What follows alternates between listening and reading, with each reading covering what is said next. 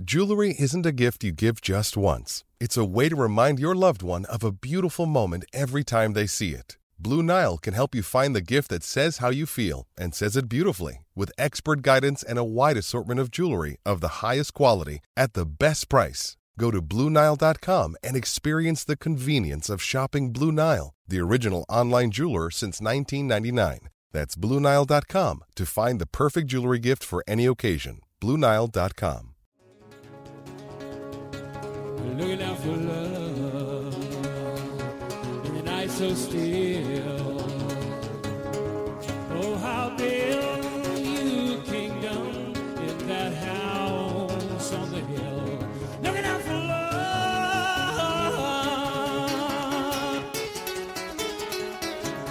big, big love. Hello and welcome back to Bleeding Blue. We are on the Talkin Giants YouTube channel. We are in your ears. We are on the podcast app. This is a Giants history podcast. Thank you for the feedback on the first week. Thank you for the reaction. Thank you for watching. It was a lot of fun breaking down some NFC Championship, all five NFC Championship games. Next 2 weeks. We got kind of 2 weeks for the Super Bowl. This week we're going to be breaking down 1987 Super Bowl 21. And also, we will be breaking down Super Bowl 42, 2008. Next week, we'll be doing the other two Super Bowls. I am with one of my best friends, Snacks. How are you doing? Welcome back. We're Bleeding Blue. Are you excited to talk two Super Bowls? One that you think is kind of a dud, but then the other game that you think is most important win in franchise history. Are you excited? Without a doubt. I'm very excited. And to answer your first question, because you probably just ran through another question, so because you didn't want to know how I was doing, I'm doing very well. So thank you for asking that. I'm very excited. The 07 Super Bowl 42, yes, that's the matriarch of all games. The best win in franchise history, if you ask me, and I'm sure a lot of other people would say that too. But Super Bowl 21 in itself was a dud because the game was a blowout, but I mean, I'm not going to complain about a Super Bowl blowout, am I? No, it was 10-9 at halftime, too. And also, yeah, this is so strange, we'll kind of jump around a little bit, but it's so interesting. There was a graphic that came up at the start of the second half for Super Bowl 21, where John Madden and Pat Summerall were on the call. We're going to talk about them when we talk about this game and just how magical they are. And for me, Snacks, I know you got to hear John Madden call a lot of games. When was Pat Summerall's career? When did that span? Do you know on top of your head? No. Not off the top of my head, no, but he must have been done early 2000s. Yeah, so you didn't really get a chance to really sit down and listen to him and appreciate him. No. I'm sure I heard him because I know he called like the 01 playoffs. I know he was there, so I don't know how much longer his career was after that. So to appreciate his greatness, no, not really. Yeah, no, and I certainly didn't. But you got to appreciate like latter end John Madden, but they were miraculous. We'll talk about them when we get to Super Bowl 21. And I forget what my point was, Snacks. I forget what my point was. Oh, one point. Oh, they showed a graphic at the beginning of the second half in Super Bowl 21, and what that graphic was is all Super Bowls leading up to that. So the 20 Super Bowls leading up to that game, there was a 10-point lead. Like the average was 10 points. So Super Bowls largely back then, and I'm very glad the NFL has kind of turned a tide where every single year you feel like a game does come down to the wire. Whether that's on purpose, if you believe games are rigged, or just the quality of talent and competition in the NFL has gone up over the years. So I'm glad that is the case. But Super Bowls back then were kind of duds. Like it was just a team that was really dominant, and then a team that maybe stumbled its way in there. But it's ironic that the Giants also in 2007 stumbled their way in there too. So stumbled right in there, and what a great stumble it was. So that's a funny stat. I didn't know that, the 10 points. Yeah, kind of strange. Yeah, I mean, early in the Super Bowl era. I mean, we could look up Super Bowls right now if we really wanted to, and there was just a ton of games where it was blowouts, where Super Bowls would just be very boring, and I really feel like off the top of my head, the Rams-Patriots one really feels like that was really boring. Other than that, every year. I mean, I think recently it's been it even started great, with the Patriots making all those Super Bowls where they would make it entertaining. Yeah. You know? It's funny, the greatest football dynasty in the world, it always comes down to like the last play. Yeah. So there is a common theme. Patriots. Yeah. Fuck them. There is a common theme, and this is how I started off last week too. We started off last week by talking about the common theme within all 5 games. I think there is very much a common theme within these 2 games. And at least the 2 teams that won the Super Bowl, 1986, 1987 team, 2007, 2008. Particularly for 1986, 1987, there was a drought, a long championship drought for the New York Football Giants, where it was the last year of Y.A. Tittle. They stunk. The last year of Y.A. Tittle's career in New York, he absolutely stunk. They had a losing record. But then the year before that, there was a stretch of like 4 or 5 years. And I feel like we forget about this. As Giants fans, we forget about this. It doesn't 70 years ago. But we forget that before, we remember the Buffalo Bills making all those Super Bowls in the 90s. However many, 4 or 5 in a row that they made. 4, and they didn't win one. The Giants were the same thing in the late 50s, early 60s, where they made all these championship games in a row against the Bears, the Packers a couple times. Vince Lombardi comes back to bite them in the ass when he leaves the Giants to get hired by the Packers. People get salty about Bill Belichick leaving the Giants. A similar pattern with Vince Lombardi and Tom Landry, by the way. They couldn't get any of them to stay or promote any of them. So, wild turn of events and how that all transpired. And then they were bad. 60s, they were bad. 70s, when the Super Bowl started, they were abysmal. Miracle in the Meadowlands. Herman Edwards bringing back that touchdown. I did a breakdown of that celebration snacks, the Miracle in the Meadowlands. The first one, not the second one. The first one. And how people celebrated big victories in sports. Like, we could just be a part of the action. We could just run on the field and be fine. Yeah, I always... It's funny you say that, because every time I think of like fans running onto the field, I think of Chamberlain's home run, the Yankees, in the championship series to go to the World Series. Was Reggie Jackson barreling over people?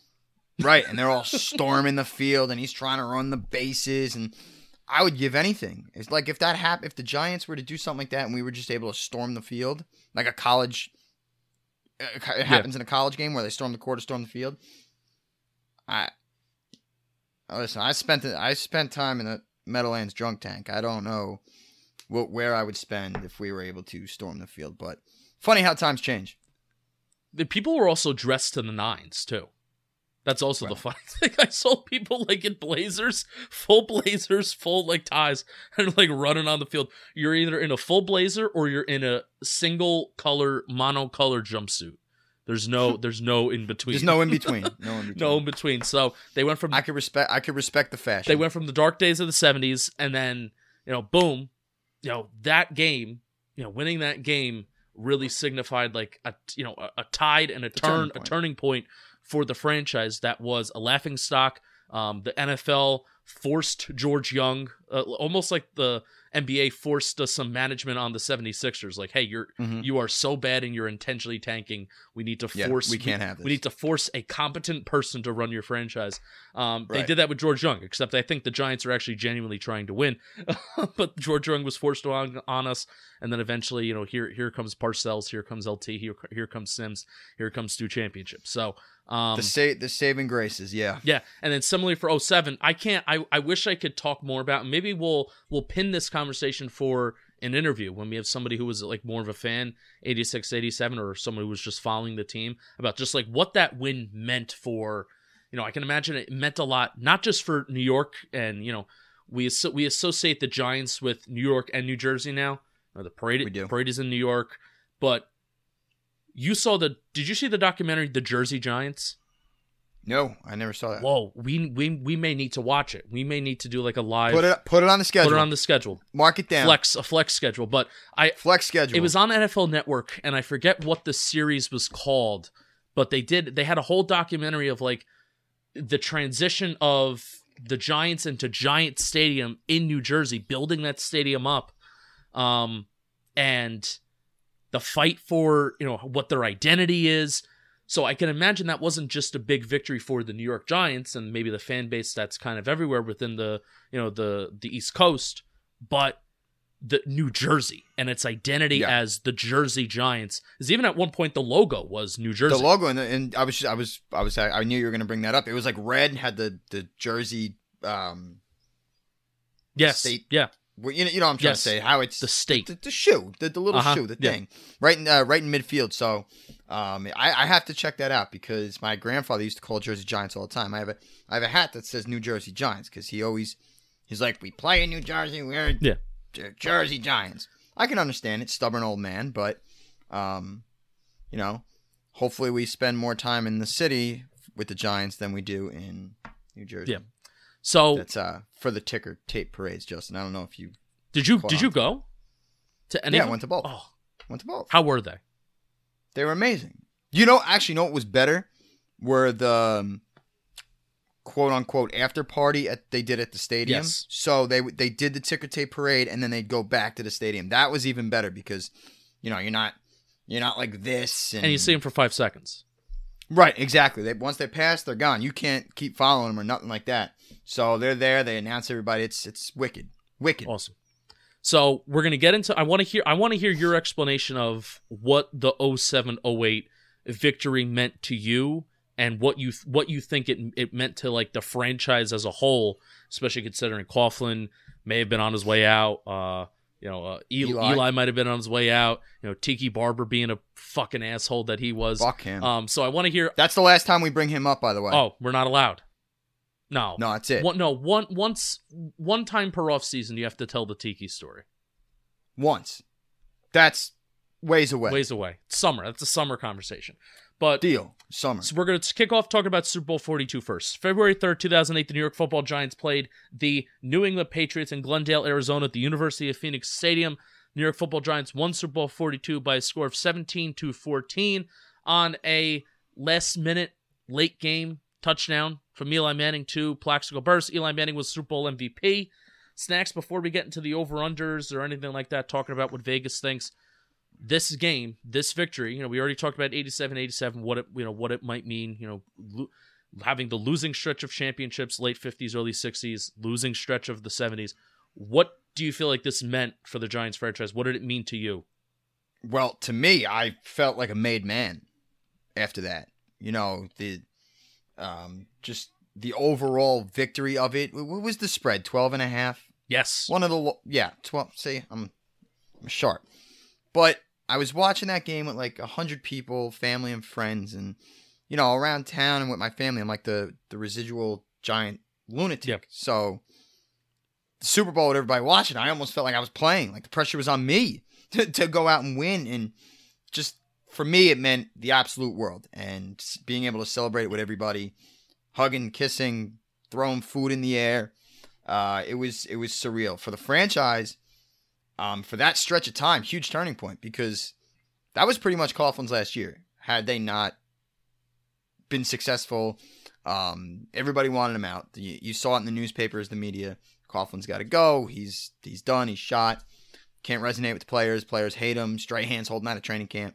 Can't coach. He's done. Yada, yada, yada. And Eli, too, because to that point, I don't want to say Eli was great. He was good, serviceable, maybe. And there also were questions of Eli in a big game, too.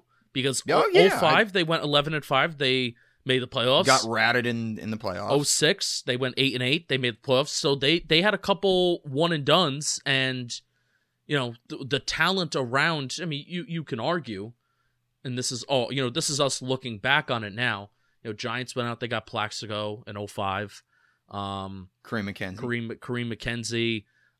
So Strahan was still around, OC was still around, Pierce was still around, so all these guys that were on the team for a few years, and I think, even before they won the Super Bowl, you kind of had high regard for, time. Yeah, they were a solid, that was a solid roster. Time was kind of running out.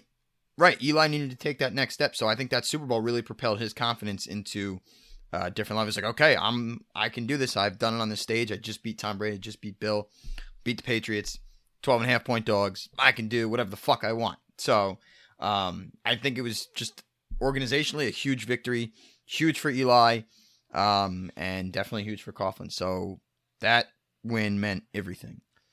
Now, everything. Were you at a point in your life were you ever at a point in your life where you were betting on the Giants, or did you just bet on everything else? No, never. Never bet on them or against them ever. That's a sin. But I mean, for a Super Bowl, sorry, Will. for a Super Bowl, for the spread to be 12.5, I know that. Yeah, it's ridiculous. I know the Patriots were the best team of all time, but if I was a betting man, and it's so easy to say, hindsight's 2020. I want to hear what you have to say. Isn't that like an insane? It's a lot of points, especially a lot of points when in week 17 they only beat us by like 3, right. or it was like a one, whatever it were, maybe 10 points to max, whatever. But they held them tight. The Giants were right there the whole game to the very last second. And this was on a, so and this 12 is on and a half is site, a lot. And this is on a neutral site. Yeah, so that's a lot of points, especially for. Everybody knew the blueprint to beat Tom Brady was to generate pressure on him, and that's what the Giants did best. So, very interesting that was the spread, very high. And 54.5. Well, I guess they're going off of the first game where they're thinking, okay, the first game, yeah, for sure. First game's 30. And they're probably automatically putting in 30 points for the Patriots right there. Right. Let's start off with game ball shithead. Let's start off with shithead because, we won Super Bowl. Let's leave off on a positive note, and then some other conversations can arise from shithead game ball. Who do you want to give your giant shithead to for Super Bowl 42? So I gave him a lot of credit last week, but I'm going to give it to, and this is like, I mean, the game is just so well played. I'm going to give it to Corey Webster because he did great against Moss the whole game. Oh, he fell down. He did slip. Yeah. He did fall down. And he caused a lot of unnecessary agita by letting Moss easily catch that go-ahead touchdown pass. Love that word. Because, it's agita. All agita. So, that was unnecessary, and I thank him for all of his contributions and what he did, especially the week before, 2 weeks before that against Brett Favre. But that one pissed me off, so Corey Webster is my shithead. Hard to choose. All right, so it's 14-10 with 2 minutes and 42 seconds left. Giants put together a nice drive. Kevin Boss has a big gain in the in the fourth quarter where they're tagging on his jersey and he's running down the field for 20 yards. I think Steve Smith has a really nice third down conversion towards the red zone, and then Eli Manning puts a really nice throw together, which actually has a lot of similarities. That the Eli Manning to David Tyree touchdown, I was watching this and I'm like, holy shit, there's a ton of similarities between that throw and the Victor Cruz and the catch and the Victor Cruz touchdown in 2011, because I was even watching Eli this game just overall. He put zip on the ball. He did. He had a little gunslinger in him. And the two touchdowns, Cruz 2011 against Patriots, first touchdown of the game, and then this touchdown, both had a Patriots defender right there, where if the ball's thrown any slower, it's either deflected or it's intercepted. Or it's picked off, yeah. Yeah, and that... So he was threading that needle. Yeah, in both games.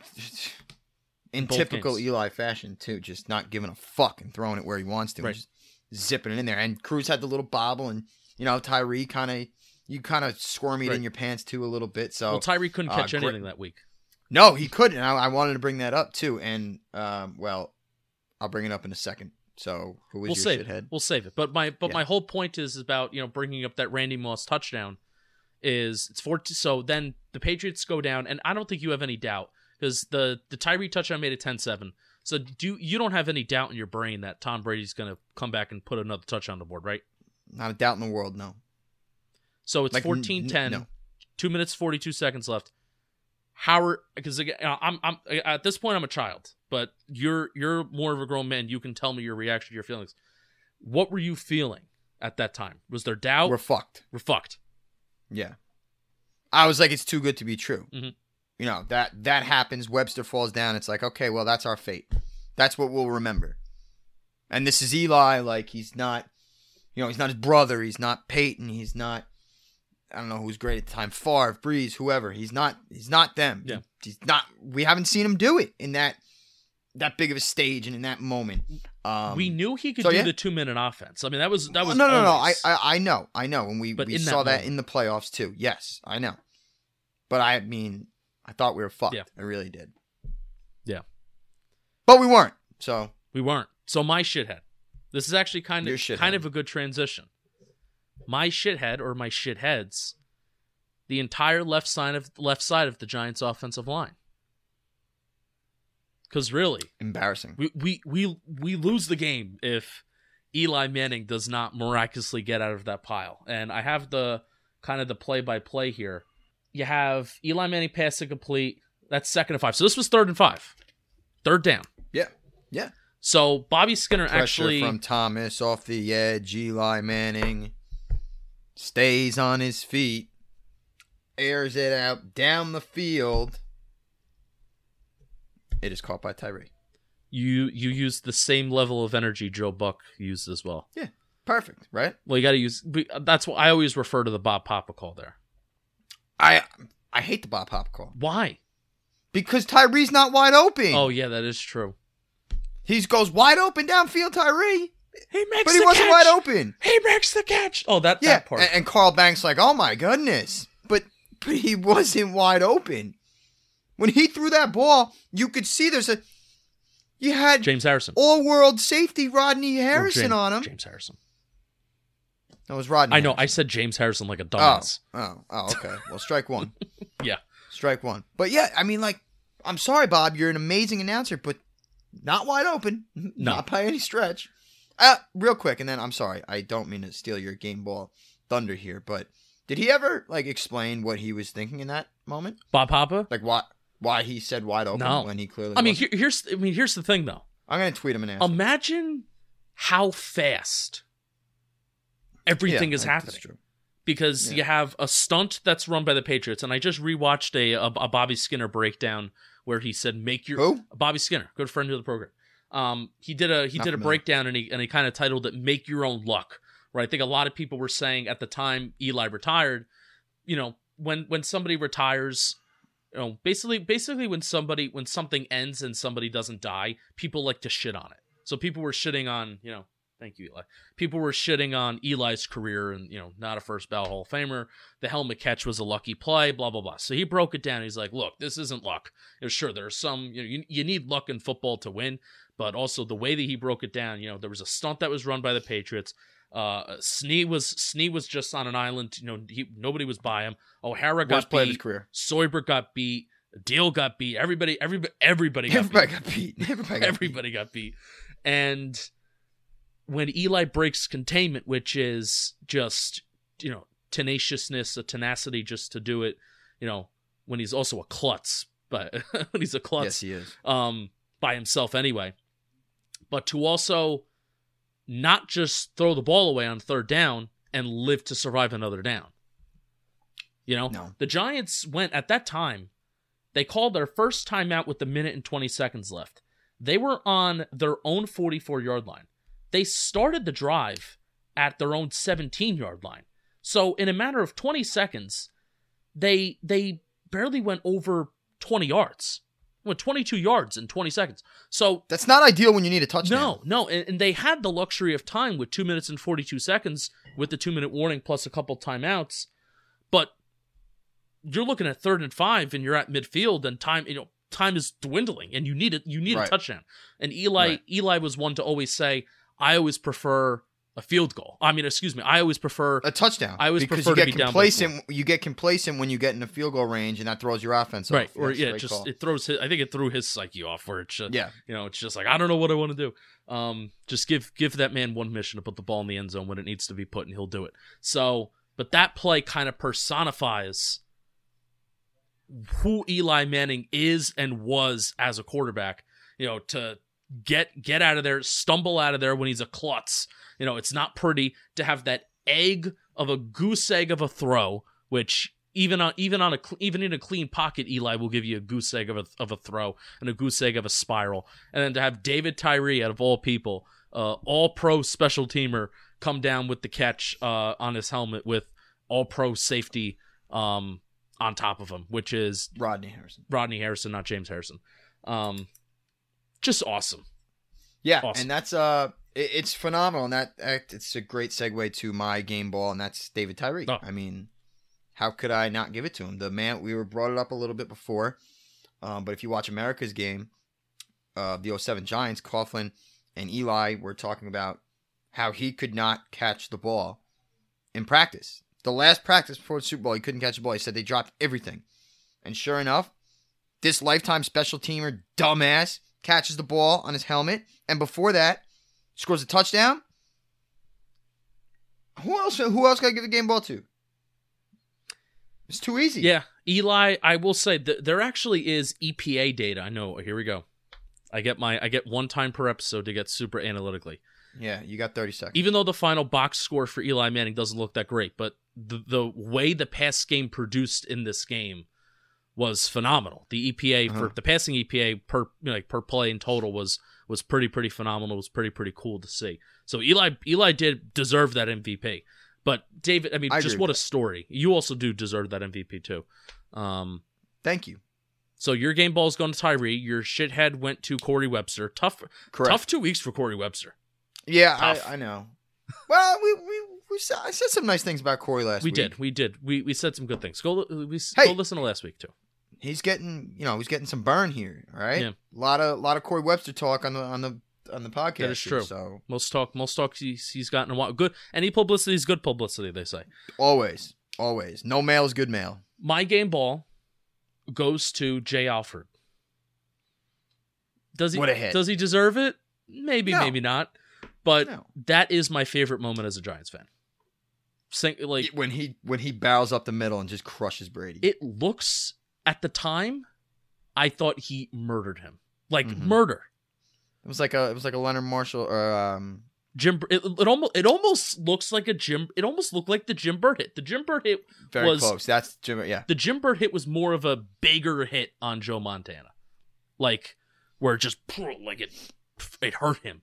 Yeah, you could feel it. Like rewatching the game now, like I'll do 4 or 5 times a year. You could feel it. Yeah, but you feel that, and it's amazing. Jay Alford kind of hugged him a little bit. I gave Jay Alford the nickname the Blueberry because he kind of soft. Well, he took the quarterback. His shape just looked like a blueberry. Yeah, well, I could tell you who didn't look like a blueberry. That was Kevin Booth. Ooh. Fattest ass in the league. Ass in the league. I don't know why I thought of that. Sorry, talking about body type. He was a starter. I think he was a starter in Super Bowl 46, which is bizarre. He was. Oh, God, that offensive line was so bad. With great center Kevin Boss. And I know we've spent a lot of time on 07, but last thing, that Hail Mary to Randy Moss on the sideline, that was kind of spooky. That was closer than it should have been. Just saying. I think I forget about that. I always remember how if Rob Gronkowski's it wasn't close, but it was closer than it should have been. I'll say that. There was only 2 guys back there. I think it was Jabril Wilson and Corey Webster. Maybe it was Jabril and James Butler. I think it was 2 or the 3, but way too close for comfort. Yeah. There was a lot of things we didn't talk about this game. We may have to we should do an episode where we do a profile of the season or something, but there's a lot of things we missed. We didn't talk about the defensive line and how they dominated Tom Brady. Michael Strahan, Jacobs 4th and 1. A terrible short yardage running back. Still to this day, I don't think he got it, but it's terrible. Whatever. I don't care. Justin Tuck should have arguably been the Super Bowl MVP with 2 sacks, couple QB hits. Big sacks. I think he also had a forced fumble in there as well. Steve Smith caused the interception with the pass. There was he did popped the ball up, but he redeemed himself. There was a lot of redemptions, including an Eli Manning fumble on 3rd down. It sprouts out. Patriots aren't able to recover it. Steve Smith recovers it in front of the 1st down marker. So he kind of made up for it. He caused the turnover and then he saved the turnover. Plus, was there ever converted a 3rd down? Was there ever? Well, I feel like every ball on the final drive. Every ball that he caught in this game, and I'm pretty sure every ball in his career it was a 3rd down reception. Yeah, he had 112 receptions one year. I think they were all on 3rd down. Yeah, his 09 season was awesome. It's a shame he couldn't stay healthier for a longer time. And honestly, the hell with him. Well, honestly, 2009 was his first year as hey, you're the number 1 wide receiver. And he excelled. So I kind of wish that, I don't wish Plaxico shot himself earlier, but I don't wish he shot himself at all. But he got the chance to really shine. I think Steve Smith would be like the perfect slot guy in today's game, where even in an offense where you have a number one wide receiver, he would still get maybe 70, 80 catches every year, but his catch rate would be somewhere around 100 targets. Because Cole Beasley. Yes. I love that comparison. All right. I love Cole Beasley. We did forget a lot about this game, but we talked about it for a long time. We did. We could get back to it. Yeah, we can get back to it. We'll get back to it. Well, that's the luxury of having this Giants history show. History ain't going anywhere. Nope. It's a good line. Nope.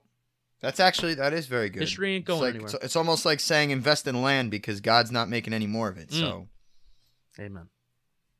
Let's talk about 1986, 1987 for a couple minutes. Super Bowl 21.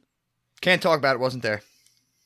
January 25th, 1987, from the Rose Bowl in California, the Denver Broncos versus the New York Football Giants. The New York Football Giants won Super Bowl 21 by a score of 39-20. Otis Anderson. Nope, not Otis Anderson. That's wrong. Phil Simms was the MVP. Snacks? Game ball? Well, you just said his name. I don't know how you don't give it to Phil Simms. He went 22 of 25, 268 yards, I believe. Yes. 3 touchdowns, no picks. Flawless second half. He was phenomenal. And for a guy who took a lot of shit that year, and he made his mark in Giants history forever. And for whatever he did after that, he's still known that's the first Super Bowl. He was the ringleader of it all. And, I'm not the biggest Simms guy. We never saw him play.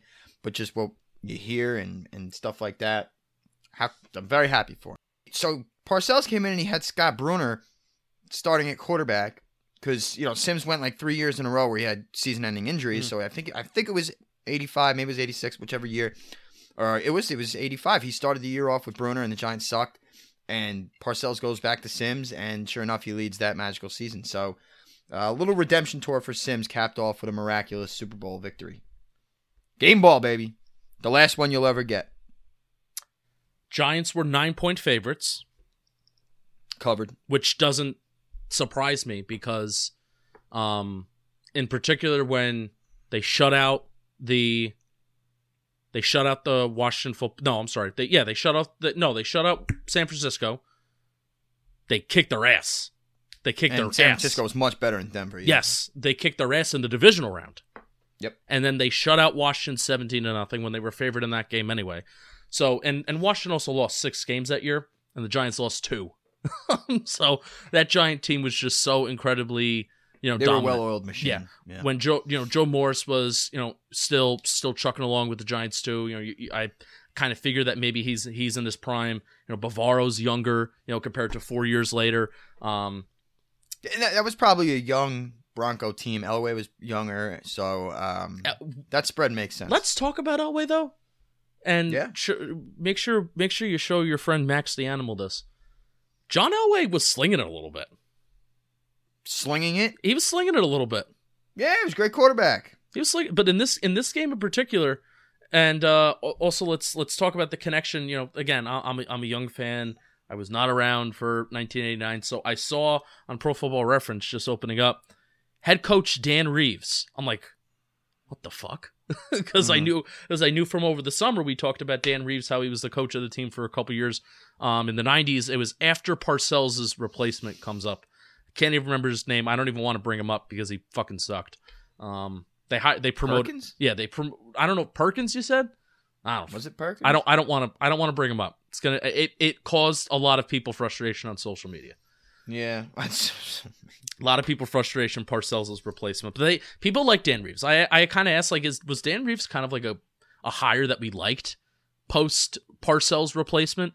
And people were like, he was respected. Kind of has to be, right? Yeah. He was respected. Again, NFL with retread head coaches, it even started in the 80s and the 90s. So the NFL really doesn't change much. It really. Hey, one of the things that we're pointing that I think we're going to point out, we point this out in history class in school, right? Where history, You find that history repeats itself. The more things change, the more they stay the same. The more they stay. And the same. Ray Hanley, by the way. You could say the same thing. Ray Hanley, thank you. That was going to bother me. Sorry. And you could say the same thing about football, where even the Giants, I will say, on offense, just looking at them on offense and their offensive philosophies, a lot of pre-snap motion. That's something that we talk about today. I was watching it now. Every time they would put a wide receiver in motion, and they would put him on the weak side of the line of scrimmage. Or weak side of the field, I should say. Like weak side of the field, we're opposite of the tight end.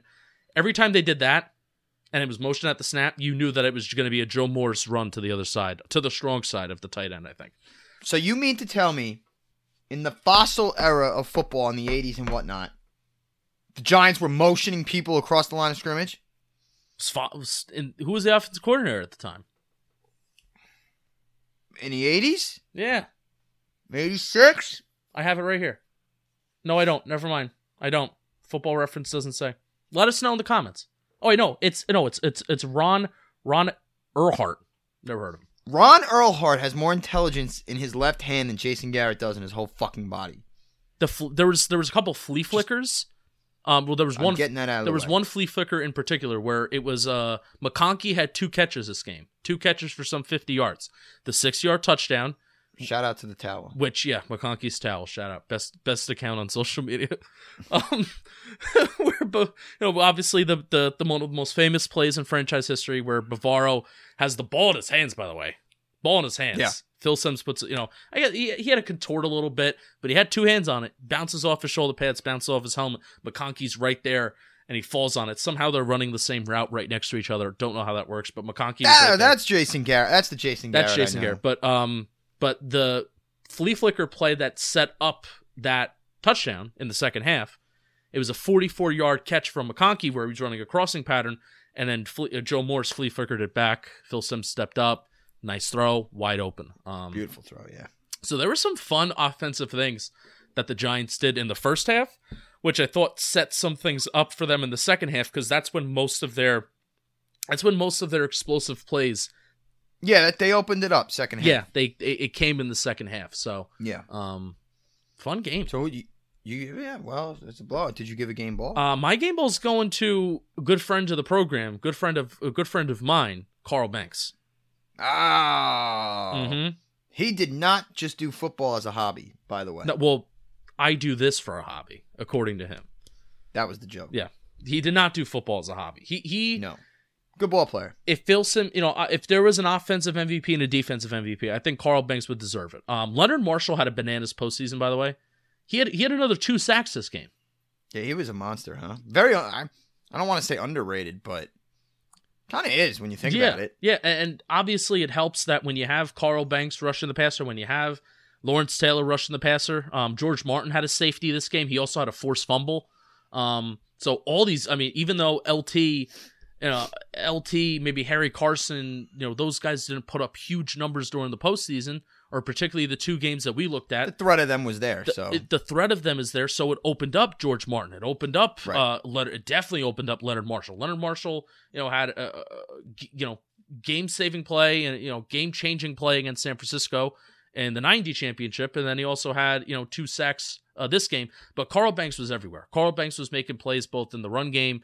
He had a couple pass deflections, like he made diving plays against some tight ends in coverage. Like he was just everywhere. He had a really good game.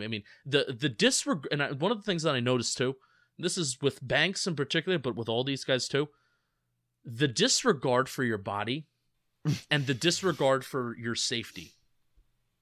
They didn't give a fuck. No. Crazy. Different era. Psychopaths. Very different era. You touch the quarterback now, it's 15 yards, and you have to spend the night in jail. So, very different era, I will say. It's gonna be difficult to give a shithead here. I don't really have a shithead. I'm gonna be honest. Yeah, I didn't have one written down, but I'm always gonna give one. So I'm gonna give mine to Bill Parcells. Oh, this is controversial. I don't know if I like this. Why are you gonna give it to him? Well, I know Bill Belichick was the D coordinator, but that's Belichick's principle. Parcells' principles on defense, and they let up 20 points, which is a little too much for my liking, and they only won by 19. Scored 39. Couldn't score 40. Couldn't run it up a little bit. It was 10-9 at halftime. Couldn't make a fucking statement. So you only scored 30 points in the second half. That's it. And then you let up 11. Sorry, Bill. You're my shithead. Scoreless third. And I don't feel bad for it either. Scoreless third quarter. That was the main difference in the game. So what happened in the fourth? That's true.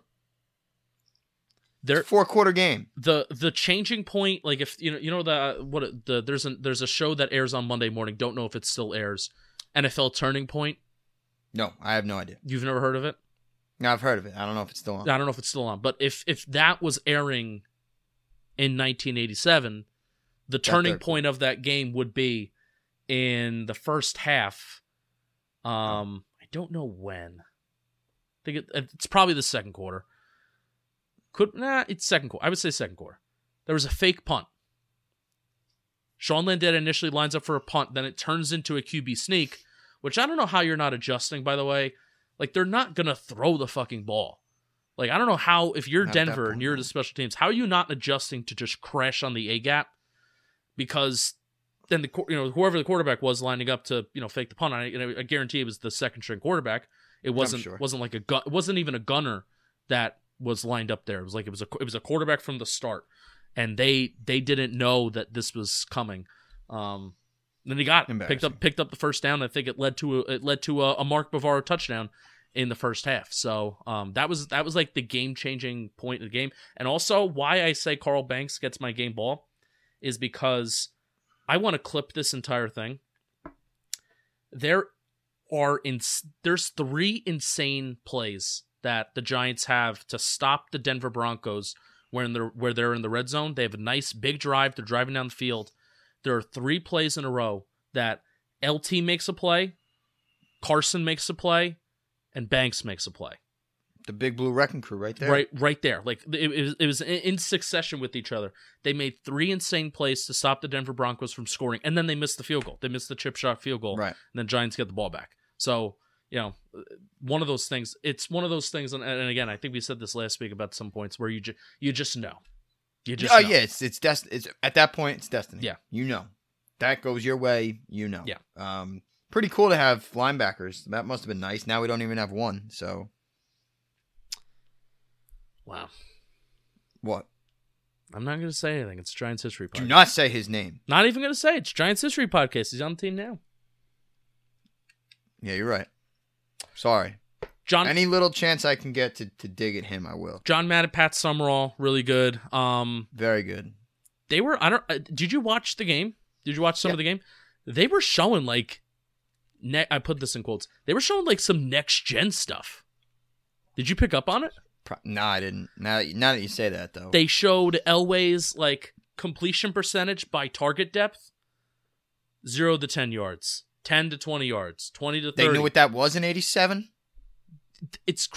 That was in 19. And the crazy thing is that I crave that information right now. Like, that is the information that I'm looking up at the end of every game. What is Daniel Jones' completion percentage and the amount of yards he produces by target depth? Because it's not just.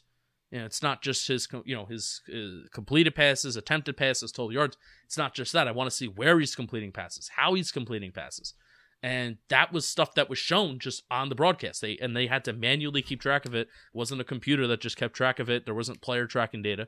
And then also, one of the other things that they showed, I think they showed this for a Broncos defender. They showed, he was a defensive lineman, all of the different positions at which he lined up. This amount of snaps next to the left tackle, this amount of snaps next to the left guard, et cetera, right down the offensive line. And I'm like, oh my God. Like, you're in heaven. This is helpful. This is like helpful information about like football players, what they're doing, how it makes sense with the game, where I really do think football broadcasts, like watching it now and then seeing what we do, like on Talkin Giants, the way that we try to break down the game, and then seeing the way that John Madden and Pat Summerall break down the game, and it's like, I'm glad they're not around because they would make us look bad. Yeah. And broadcasts today, like, they make us look good because of how unintelligent they are. It's funny how that works, right? You would think nowadays it would be the opposite, but... There was a couple minutes where John Madden was talking about the physics of I'll try to put it on the screen right now. I don't even know if I want to know. John Madden was talking about like the physics of how a spiral works with like the front of. Do I have one on my desk? Shit. All right, I don't. But yes, I do. So he was talking about the physics of throwing a football, where he was like circling and drawing around like the nose of it right here. And he was like drawing circles over and over. He loved to use that fucking prompter thing. He loved the board. He really went crazy with it. Loved it. Like somebody dropped the ball on the Broncos and he was describing like the physics of how a spiral works. It was insane. It was absolutely insane. So and people thought John Madden was a doofus. Yeah. Get out of here. Smartest man in the room. Plays chess, not checkers. I may not remember what he was doing towards the end of his career. You know, I can imagine old John Madden was wild. It was a wild time, and I may have to go back and listen to it. But prime John Madden, it was a show. No one better. It was a show. No one better. No one better. I also wish they would bring back the Super Bowl to the Rose Bowl. Yeah. That was historic. I know it's college, and I know it's like the big thing. The Rose Bowl is the big one in college, but that place is just so historic and beautiful. Was this the Whitney Houston game, or was that 90? Yeah. Oh fuck! Wait, hold on. I think that was 90. I think it was 90. Let's check it. Whitney Houston. I'm going 90. Whitney Houston Super Bowl. Star Spangled Banner. What Super Bowl did Whitney Houston sing at? It was 25, yes. Good for you. Bang. All right. Is there anything else you wanna add to this show? I feel like we missed out on a lot, but I also had a really good time. I did too. To be honest, I know we're gonna go longer. We say 30 minutes, whatever the case, but once we get on a roll, that's just what happens, and I'm not going to apologize for that. Then again, I don't have to edit it. But anyway, no, that's really it. 2 legendary, great Super Bowls, one of which we got to witness and really propelled our fandom to different heights. So that was a great time. And the other one we get to appreciate, I'm really enjoying going back and watching these games. I love that they're available on YouTube. I love hearing John Madden, love hearing Pat Summerall, love seeing Bill Parcells, love seeing what Bill Belichick is doing on the sideline. All that's just so fun. So keep on bleeding blue. We will see you next week. We are talking about Super Bowl 25. We are talking about Super Bowl 46. We will see you then. Keep on bleeding blue. Have a great week. Love you all. Thank you for watching. Like, subscribe, comment, do whatever. We'll see you next week. Peace.